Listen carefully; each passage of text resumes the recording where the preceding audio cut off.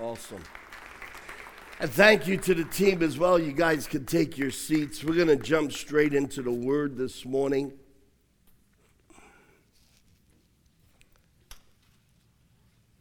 I'm going to pick up where I left off, so we're not switching gears.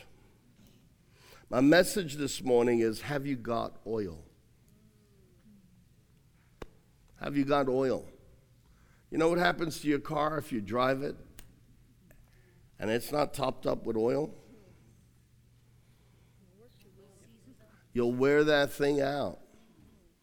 Oil keeps it humming and getting it fresh oil. In other words, an oil change. When you get an oil change, you get fresh oil.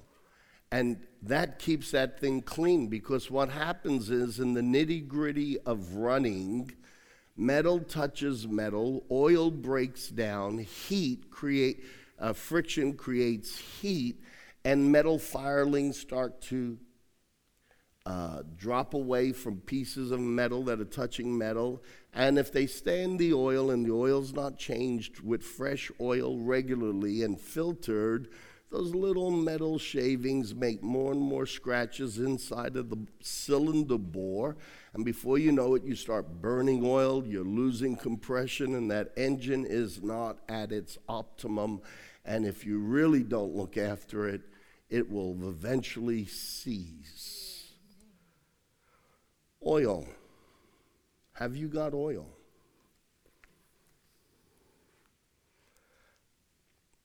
The second thing that'll rend the heavens in your personal life and in the church. Some people seem to just live more in the blessing of God. And it's as if they've personally made an effort to make sure that there's no negative atmosphere around them. They've dealt with issues in their life. See, repentance is so important, because righteousness and justice will always attract the presence of God. But unrighteous attitudes, unrighteous belief systems will lead to unrighteous action and unjust discrimination of all sorts. And that will also attract atmosphere. It's not God's heaven that needs to get bust open. God's busting to bust through to us. But we create atmospheres around us. We don't realize it, but we put little platforms out here, and they'll either be platforms of righteousness and justice, or they'll be platforms of sin. And sometimes we take an attitude, oh, well, God's grace covers me. God's grace covers me. Yes, it does. But if I've got a platform out there or a little birdhouse up in a tree that's going to invite a woodpecker, that woodpecker is going to eat the tree and destroy my lodgings. That's right. Amen. Hello?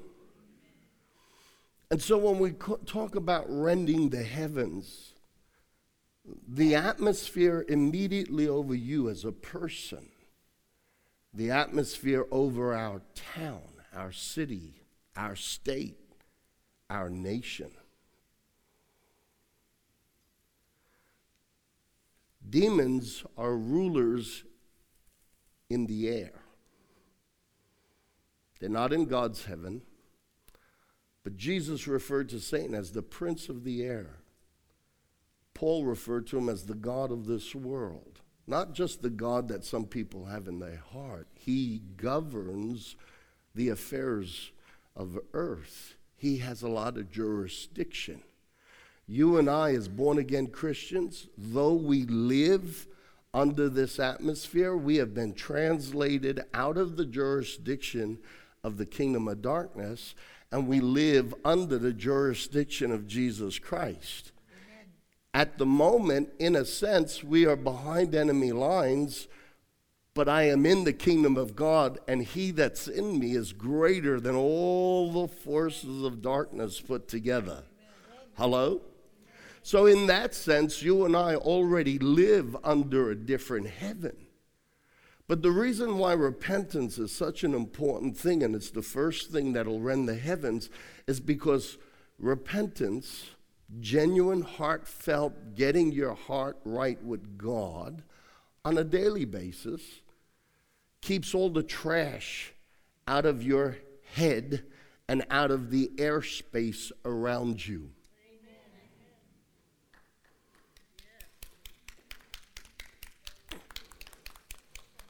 And that's important.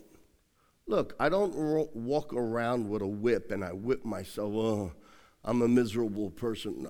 I am a son of God, and when God looks at me at any given point during the day, he sees the righteousness of Jesus Christ in me.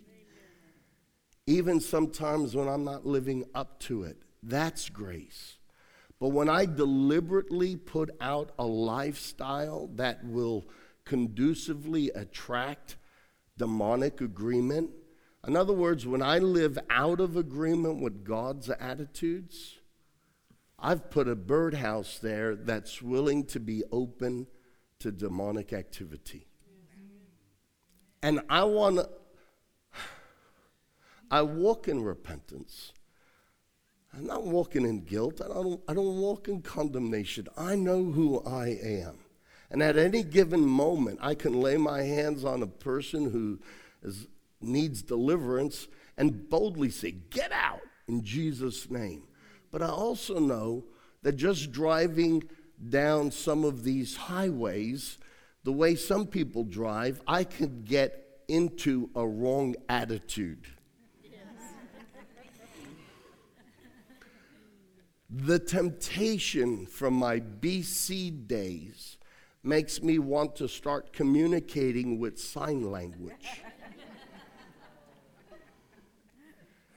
Those of you that are laughing, you've been there. Yes. Repentance isn't a flagellation, whipping myself. No. You see, I have this relationship, and I am so smitten by him. I respect him so much. It affects me every day, and I want to walk and think and act in a way that's pleasing to him. Isn't that how two people in love, or two people who deeply respect each other, shouldn't that be the ethos of their relationship?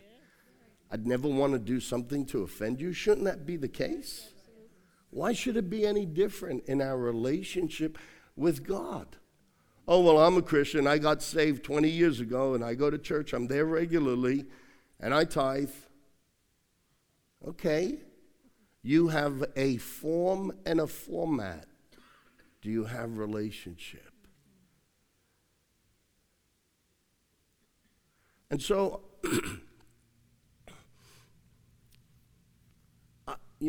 I pray constantly, Holy Spirit, make me more sensitive to the heart of God than I was even a month ago. And that's what I mean by walking in repentance. I want to keep tweaking my attitudes and my heart. I got saved, let's see, I'll be 62 this year. I was about 7, 8 years old when I got born again, and it was a very real experience. So, I'm trying to do the math. A lot of years ago. But I don't rely, my relationship didn't start and stop there. In fact, my relationship is constantly coming to new places with him.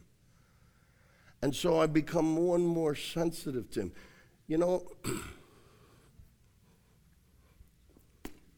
Let me preach to you by sharing something that just happened to me. I don't think Jesus, when he preached, necessarily had sermon outlines already. I'm not saying there's anything wrong with that. I have a sermon outline, and if I preach most of my message, you could have a copy of the notes afterwards. If I don't preach any of it, I'll save it. You can't get it, and I'll preach it next week. But it's okay for spontaneity, because relationship brings spontaneity. Hello? And so I wasn't going to share this, but I am going to share this. I've shared that the first step to an open heaven is repentance. That when we repent, if we have put out little birdhouses that are more suited to demonic activity, repentance crushes that thing, rips it out, because it brings about a change of mind and a change of attitude. And so we rectify things, okay? And there's only birdhouses to attract the holy presence of God.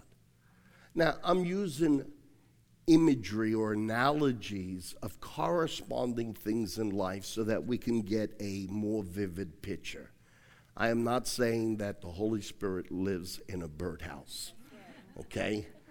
People will often pervert what preachers say and then say they're heretics. Oh, he believes the Holy Spirit is a dove and you got to build a birdhouse so that the dove can live in a birdhouse. No, I'm using imagery so that we get a broader picture. Everybody with me? Those of you that are watching online, okay?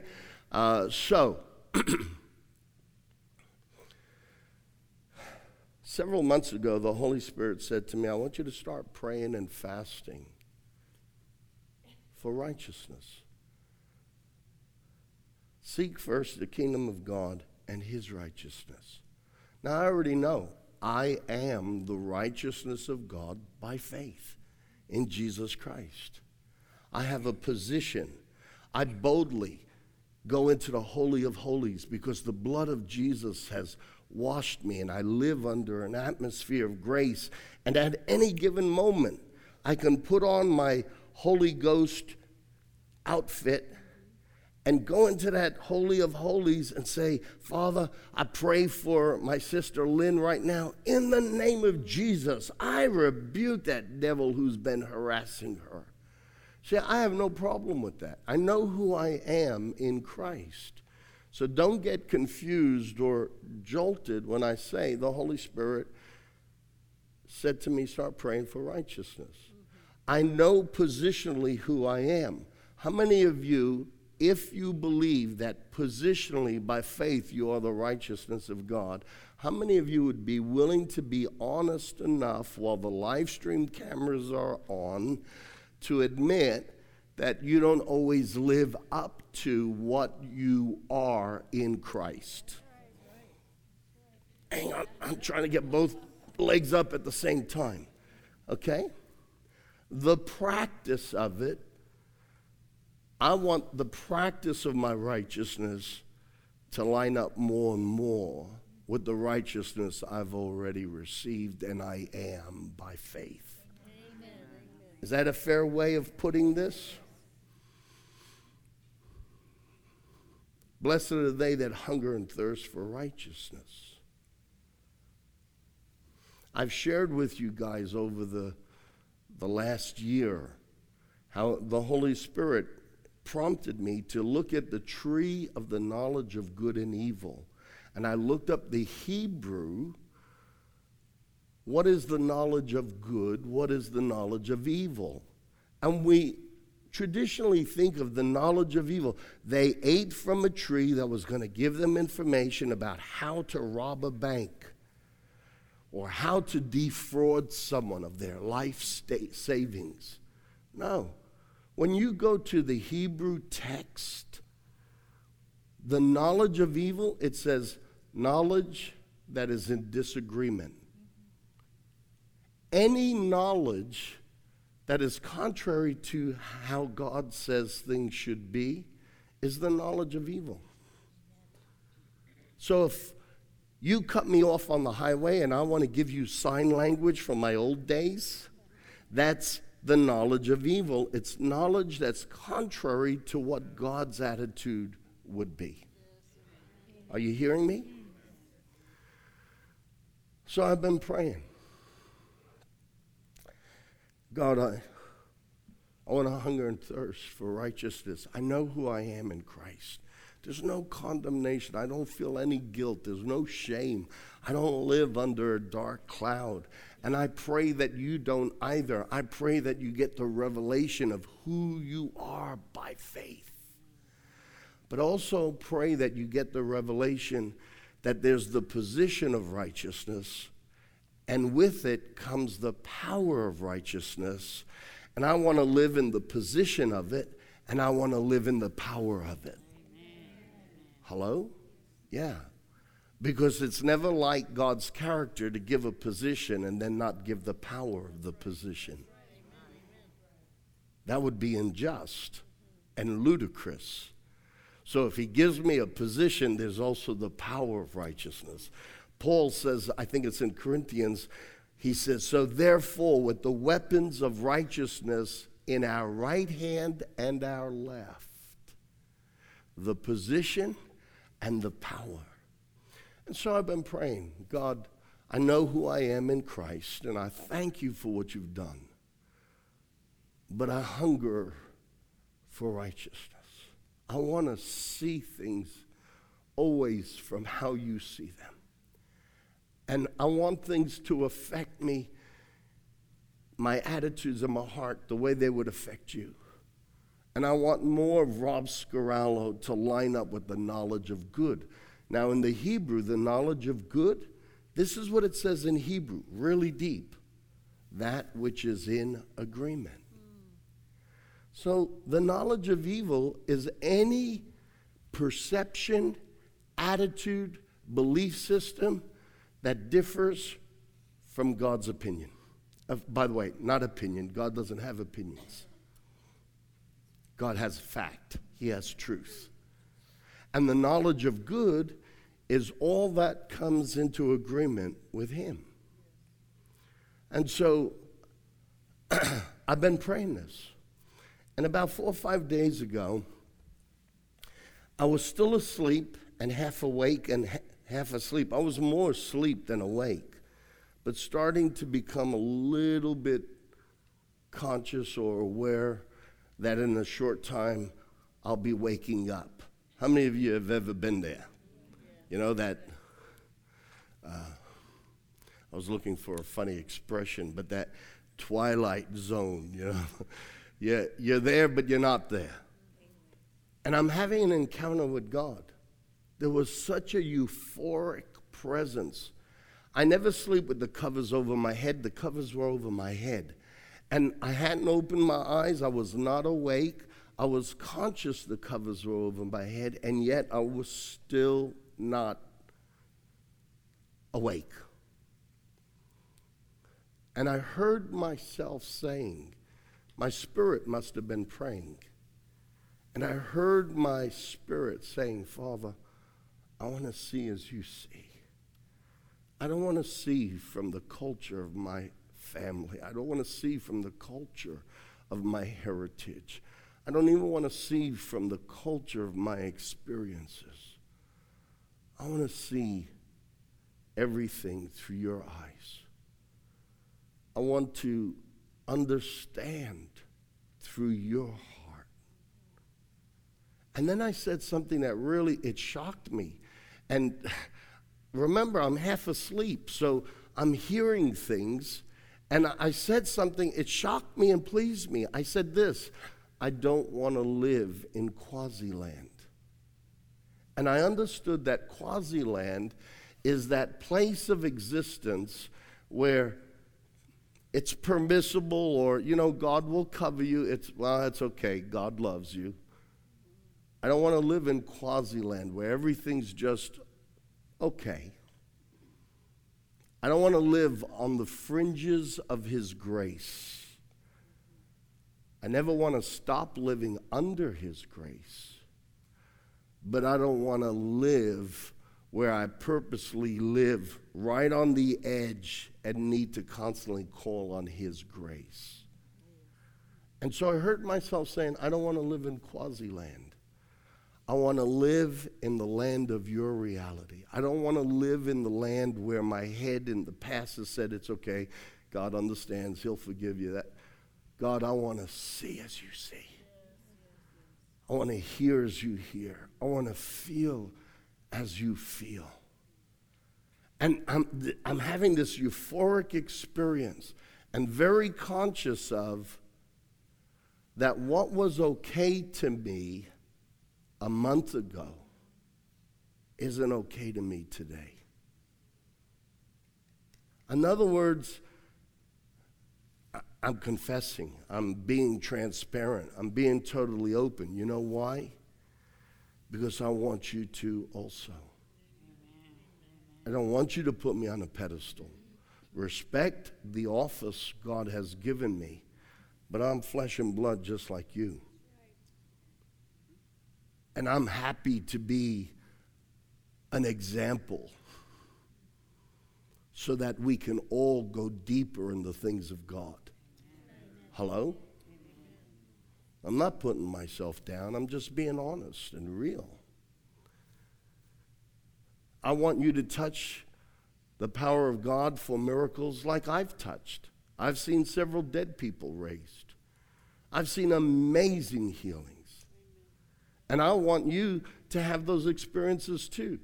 And so I've journeyed and I've transitioned, and I want to show you inside of this flesh and blood things I have to keep thinking and getting into perspective so that I keep walking in the fullness of the Holy Ghost.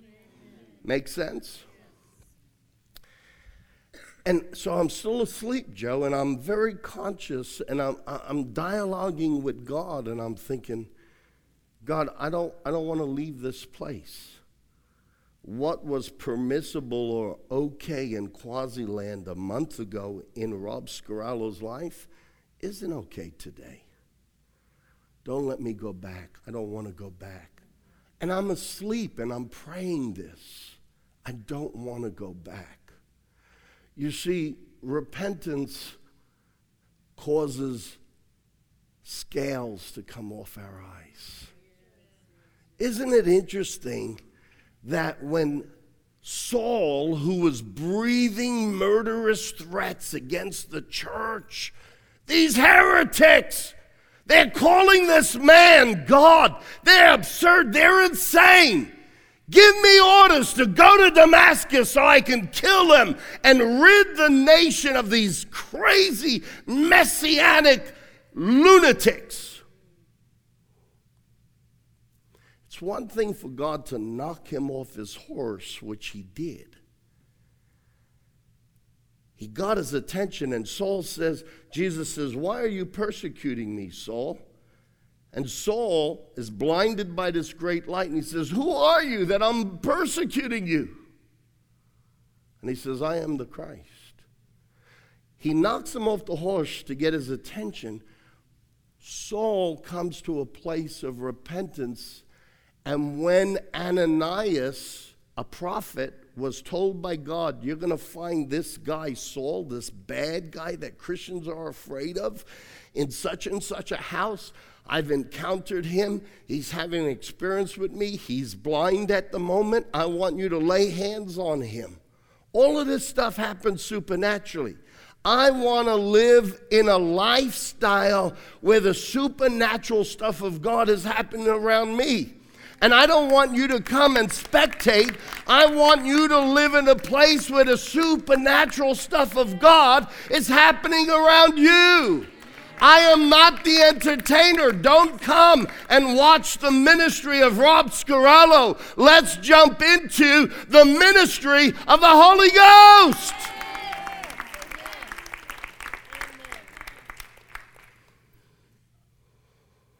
What's interesting is Ananias picks up the courage from what God just told him. Think about it. This guy gets a word of revelation. He doesn't see an angel. He has to believe that what he's feeling and hearing, he's getting an address, he's getting a street. He's not an apostle. He's just a born-again believer who pushed into God, and here's this prophetic anointing on him. People say, oh, that stuff stopped with the apostolic age. It was only for the apostles. Ananias wasn't an apostle. He was just a believer full of the Holy Ghost. And he starts hearing this address and hearing these impressions. And so he goes there, knowing he's going to come face to face with the guy that is threatening the whole Christian community. And he believes the impressions he's getting. My goodness. It's one thing if an angel appeared and said, blah, blah, blah, blah, blah, there's the angel. It's another thing when you're hearing from the Holy Ghost and you're questioning, is it really the Holy Ghost? And he acts on it, but watch this. He lays hands on Saul of Tarsus. And the Bible says, now remember, Saul just repented. Scales fell off his eyes. You see, the more we keep tweaking our heart through repentance, wanting to see as God sees, scales come off our eyes. What they are filters from the demonic realm that help us to justify our actions and how we have lived so that we don't feel a pang of conscience that we're in disagreement with how the Holy Spirit would have wanted us to act. Amen. Hang on a second. Good preaching, buddy. That was good stuff.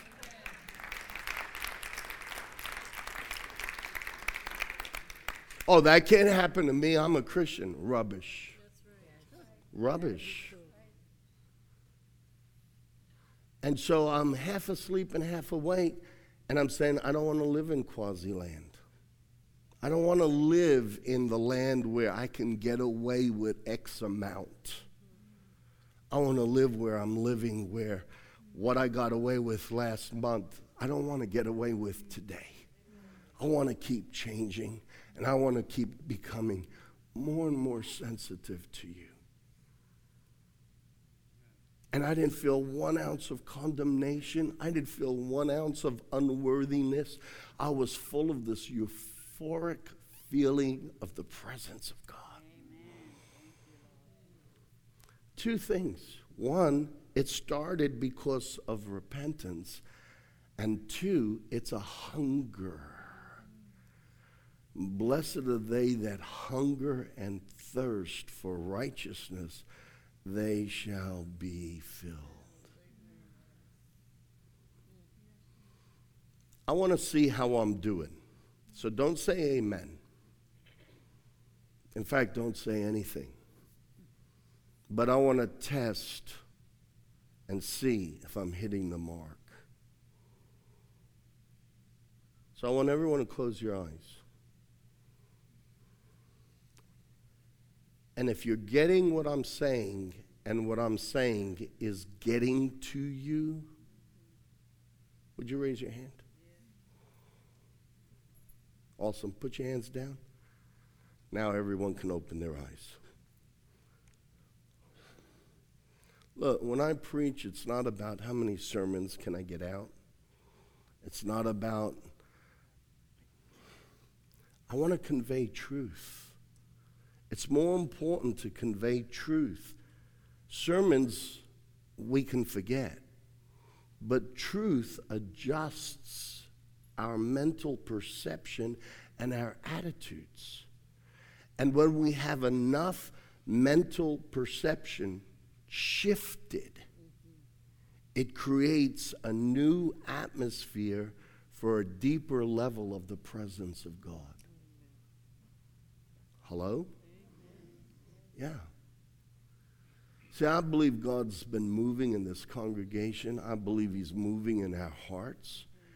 And I believe he's giving me words and messages to help us see the path, the stepping stones, to get into a deeper and fuller life in the Holy Ghost. Does that bear witness with anybody here? A few? Got about maybe 6? Yes. Hey, listen, I've already proved I'm just like you. I need encouragement. Does that bear witness with anybody? All right, cool. Listen, I am just like you, and when I leave here, and I could preach a wow of a sermon, and sometimes I get in surround sound, demons talking to me saying, man, you really stunk today. That was horrible.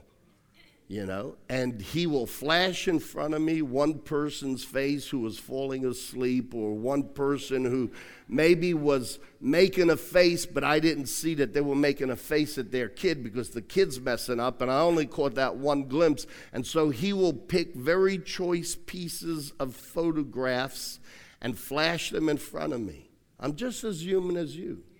But if I can move in the Holy Ghost, you can move in the Holy Ghost. And anything I can experience in God, you can experience in God.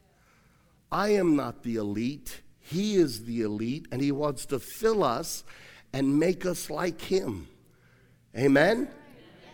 Absolutely. So how much oil have you got? You see, on the day of Pentecost, here the disciples, they didn't know what was going to happen. Jesus said, wait till the Holy Ghost comes. Now, we already know from scriptures that over 500 men and women saw the resurrected Christ. Over 500 people were eyewitnesses that Jesus was alive after he was crucified. Now, Jesus says, go to Jerusalem, go to that upper room. I want you to wait there till the Holy Ghost comes. He didn't say he'll show up Monday at 10:05. You know why? Because people would show up at 10:04 and 10:06.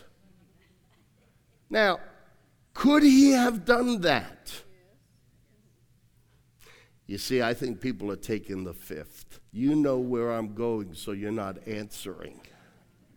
Could he have done that? Is he God? Did he know when he was going to send the Holy Ghost?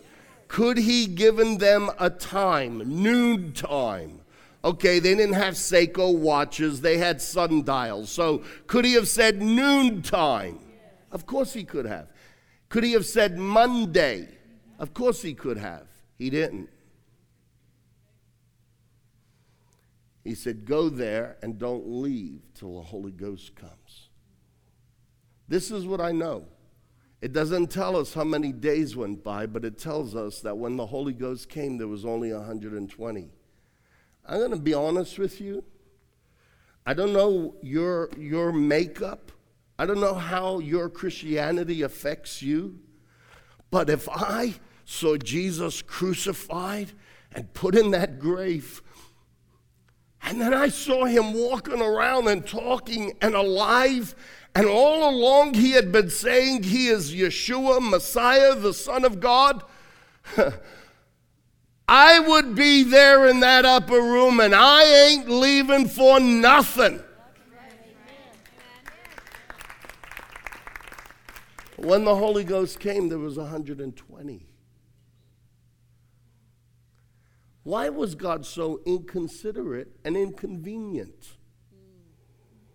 Why didn't he say noontime Monday?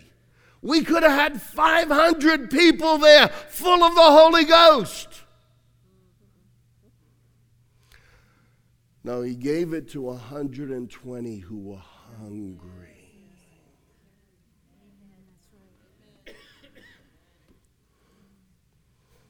Because what you're hungry for, you'll pay a price for.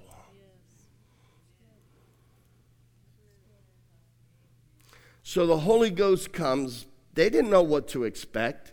They start talking in tongues. People on the street are accusing them. I love the fact God doesn't care about the culture of the day. He's not going to stop being supernatural.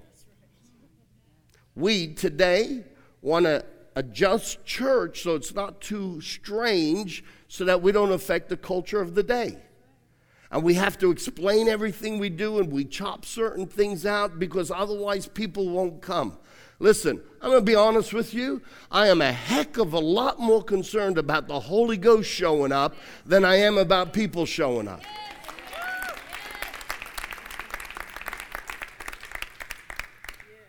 I'm not a football fanatic, but I watch it, especially when we get to the Super Bowl.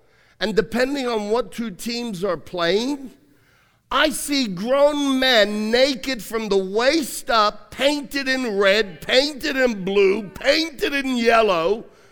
I thought Smurfs all came in blue.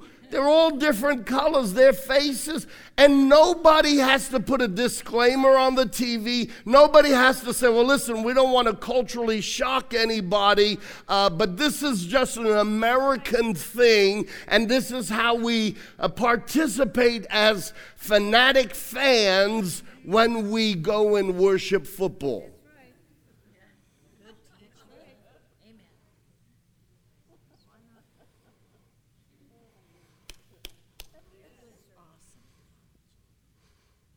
Next week, I might come and preach with a face painted this side one color and this side another color.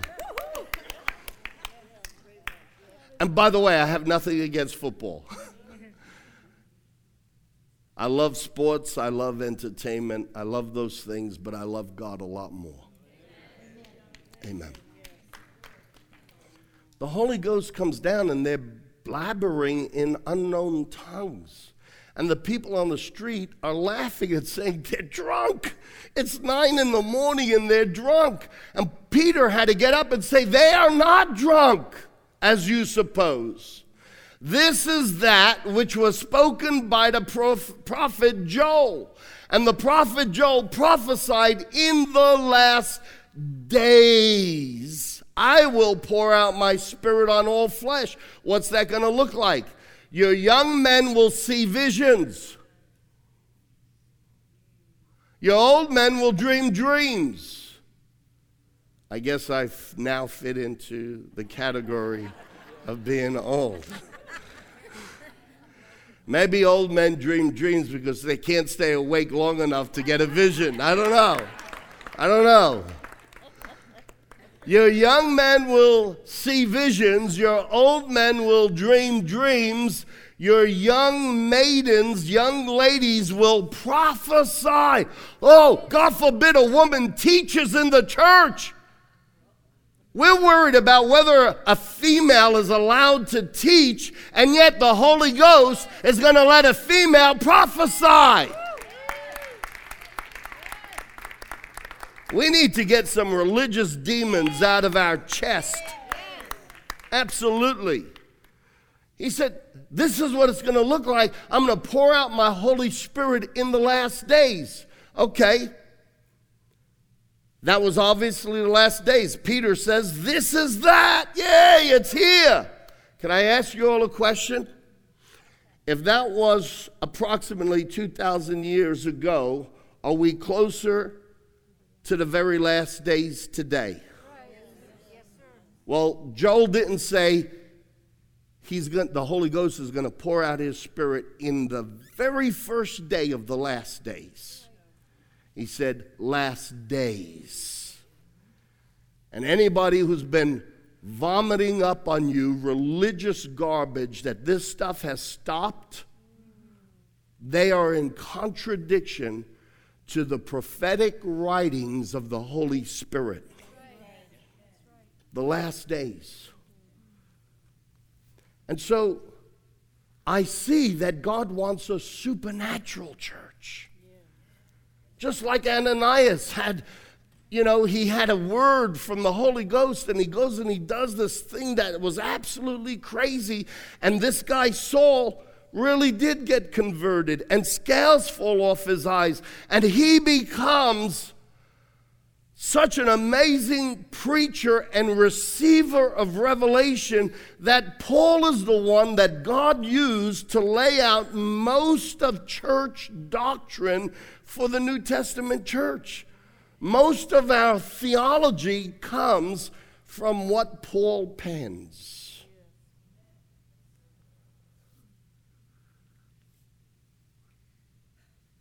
An open heaven is revival. But you could have revival by yourself.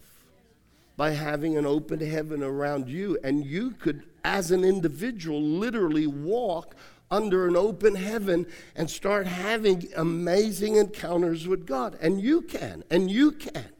But what happens is when you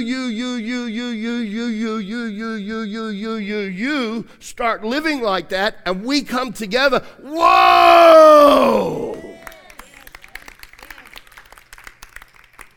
And what starts to happen in church more and more is, whoa! And if I want to fit into secular society, we say, no woes here.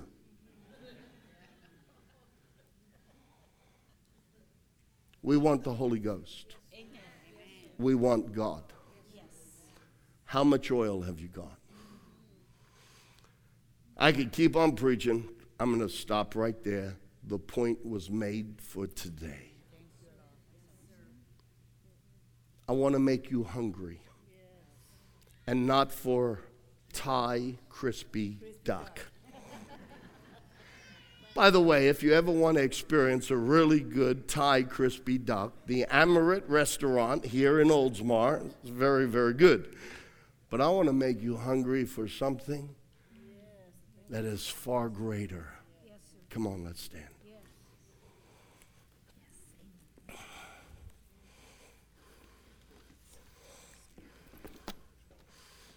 And I didn't touch my notes. Hey, these are the same notes from last week, and I didn't get there, so it's okay. Is it more important that we get through a sermon or that we convey the mind of God that He wants to get to us so that we have a shift in our thinking? What's more important? The mind of God, right? If the sermon reflects what God is trying to say, that's awesome. But ultimately, what we're after is, God, what are you saying to us? I've been talking to a couple of preacher friends of mine, and you know what I've been hearing? And I promise you, I don't go to some website, what are the latest sermons that are being preached. I want to hear what God has for me and for this church. But what I have found over the years is that when you get hungry preachers who are in tune with the Holy Ghost, they're like radio towers jutting up from the earth. And they receive a signal from heaven and they start broadcasting.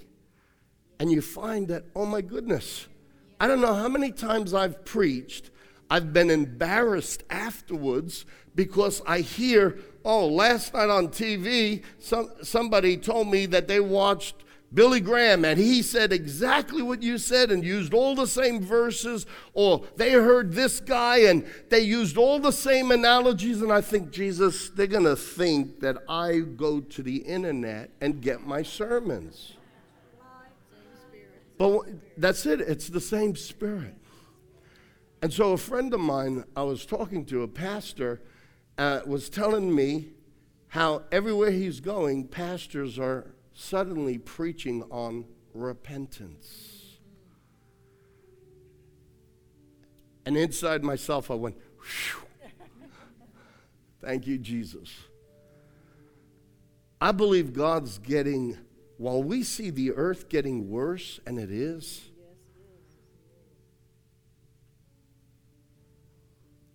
but what you read in the Old Testament, in some of those sinful periods and sinful cities, is commonplace and being legislated in America.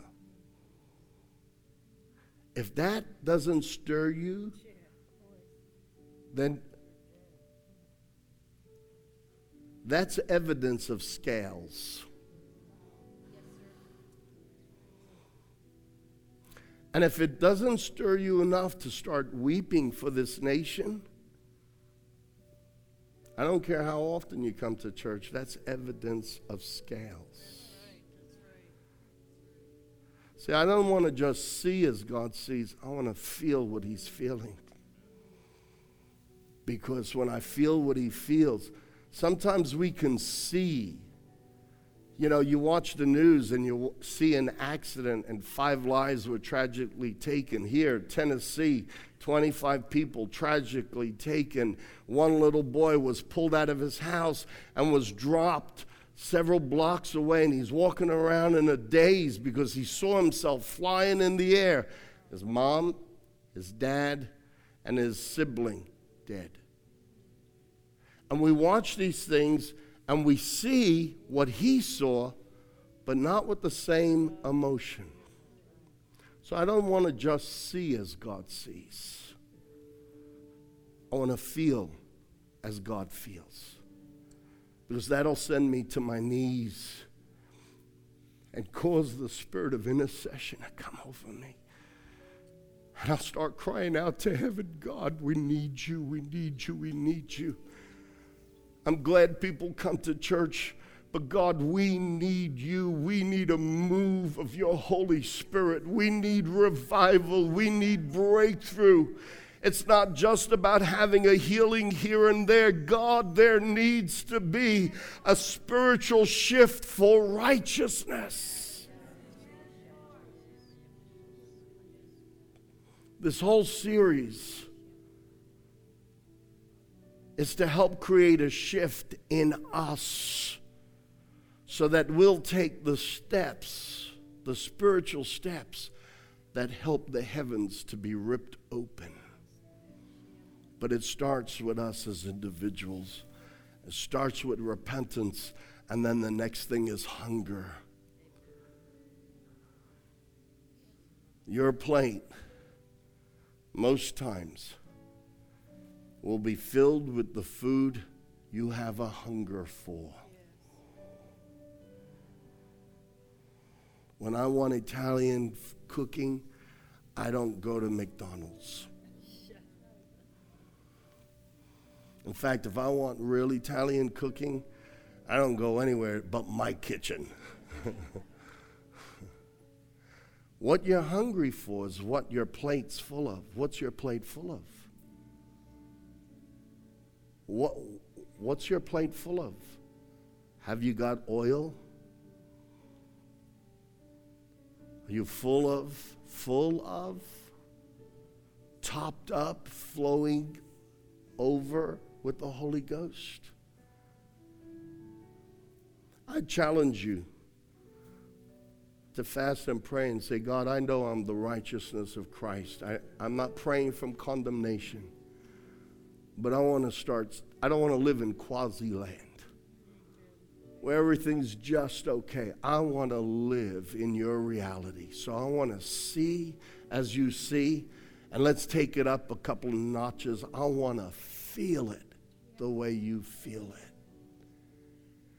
That's a dangerous prayer, but not dangerous to you. It's dangerous to your enemy, the kingdom of darkness. And it's powerful for the church of Jesus Christ. Father, as we close today, I endeavor to be open, transparent, honest, and irrespective of fame or fortune, try to speak what you've told me to say. And I trust you and I thank you, God. Holy Spirit, I pray for this congregation that you've given me, that I will be a better shepherd, that I will draw closer to you, help me, that I will be more and more sensitive to you and live like you. Help me, Holy Spirit. And I pray that they as well, that they won't look at me as, well, he does it and we just go to church to watch. I pray, Father, that a holy fire starts in every person's heart and that we become passionate to be full of the Holy Ghost and see the miraculous just as it was in the early church. Holy Spirit, we hunger for you. Fill us afresh. Convict us and Stir our appetite for the things of God. And everyone said, amen. If you've never asked Jesus in your heart, the Bible says going to church doesn't make you a Christian. We go to church because we are Christians. But the only way to become a Christian is to ask Jesus into your heart. And if you've never done that, or if you feel like you need to do that, I want you to come and meet me down the front. I'm going to dismiss everyone. You come on down the front. I want to pray with you. I want to talk to you. I want to meet you. As to everyone else, I love you. I pray for you earnestly. I really do. And I pray that the Holy Ghost will get more of all of us and we'll get all of him. Amen. God bless you. God bless you.